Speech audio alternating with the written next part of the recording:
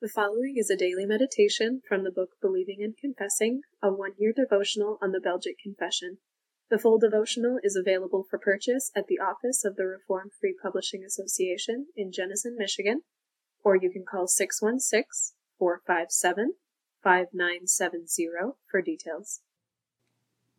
January 27, the Old and the New Testament.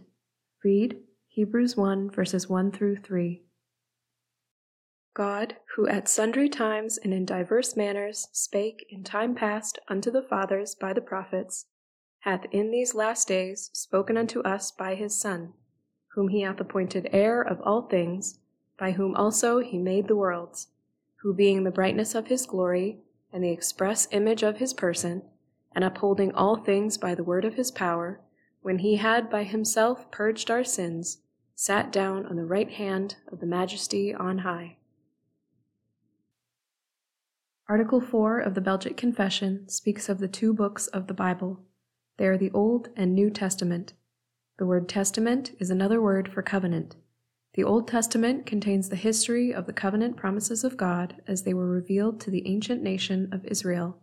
The New Testament records the fulfillment of all of God's covenant promises in the incarnation, cross, resurrection, and exaltation of the Lord Jesus Christ. The fact that the Bible has these two books on the covenant is amazing. It teaches us that the central purpose of God's revelation to us is to make known his beloved Son, Jesus Christ, as our Savior.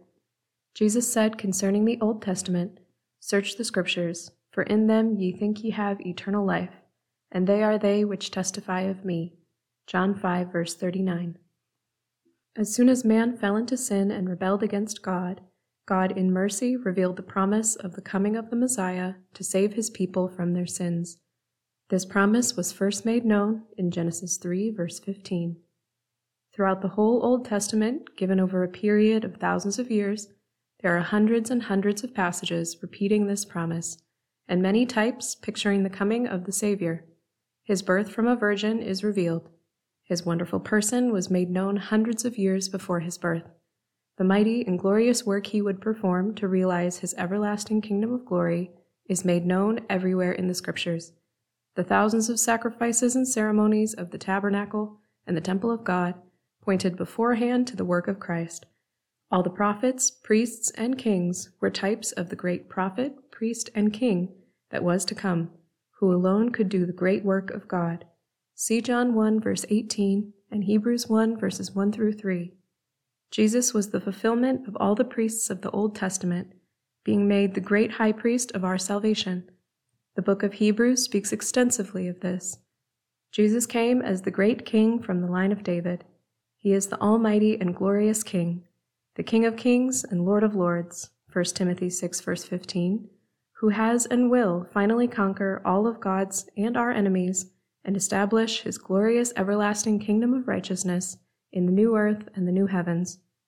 There is much to be gained through the study of the prophecies and types of the Old Testament. The Old Testament should never be considered as mere interesting ancient Jewish history. From beginning to end, the Old Testament speaks of Christ. We should never end our study of a passage in the Old Testament until we have, through prayer and the Spirit, found Christ therein. The New Testament shows that Christ is the fulfillment of all of God's covenant promises. We know that Jesus is truly the Christ when we learn how he is the fulfillment of the Scriptures. The blessed truth of God and of his salvation, already taught in wonderful ways in the Old Testament, is fully and completely revealed in the New Testament. So we know by reading the New Testament that Jesus is truly the Christ, whom God sent into the world for our salvation, and we must believe in him for our salvation, finding our all in him and glorying in him alone.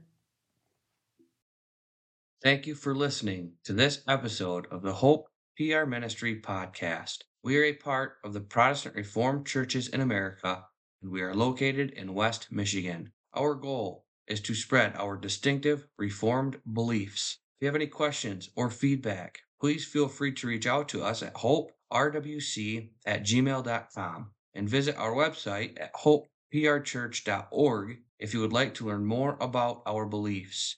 You can also worship with us every Sunday at 9 a.m. and 5 p.m.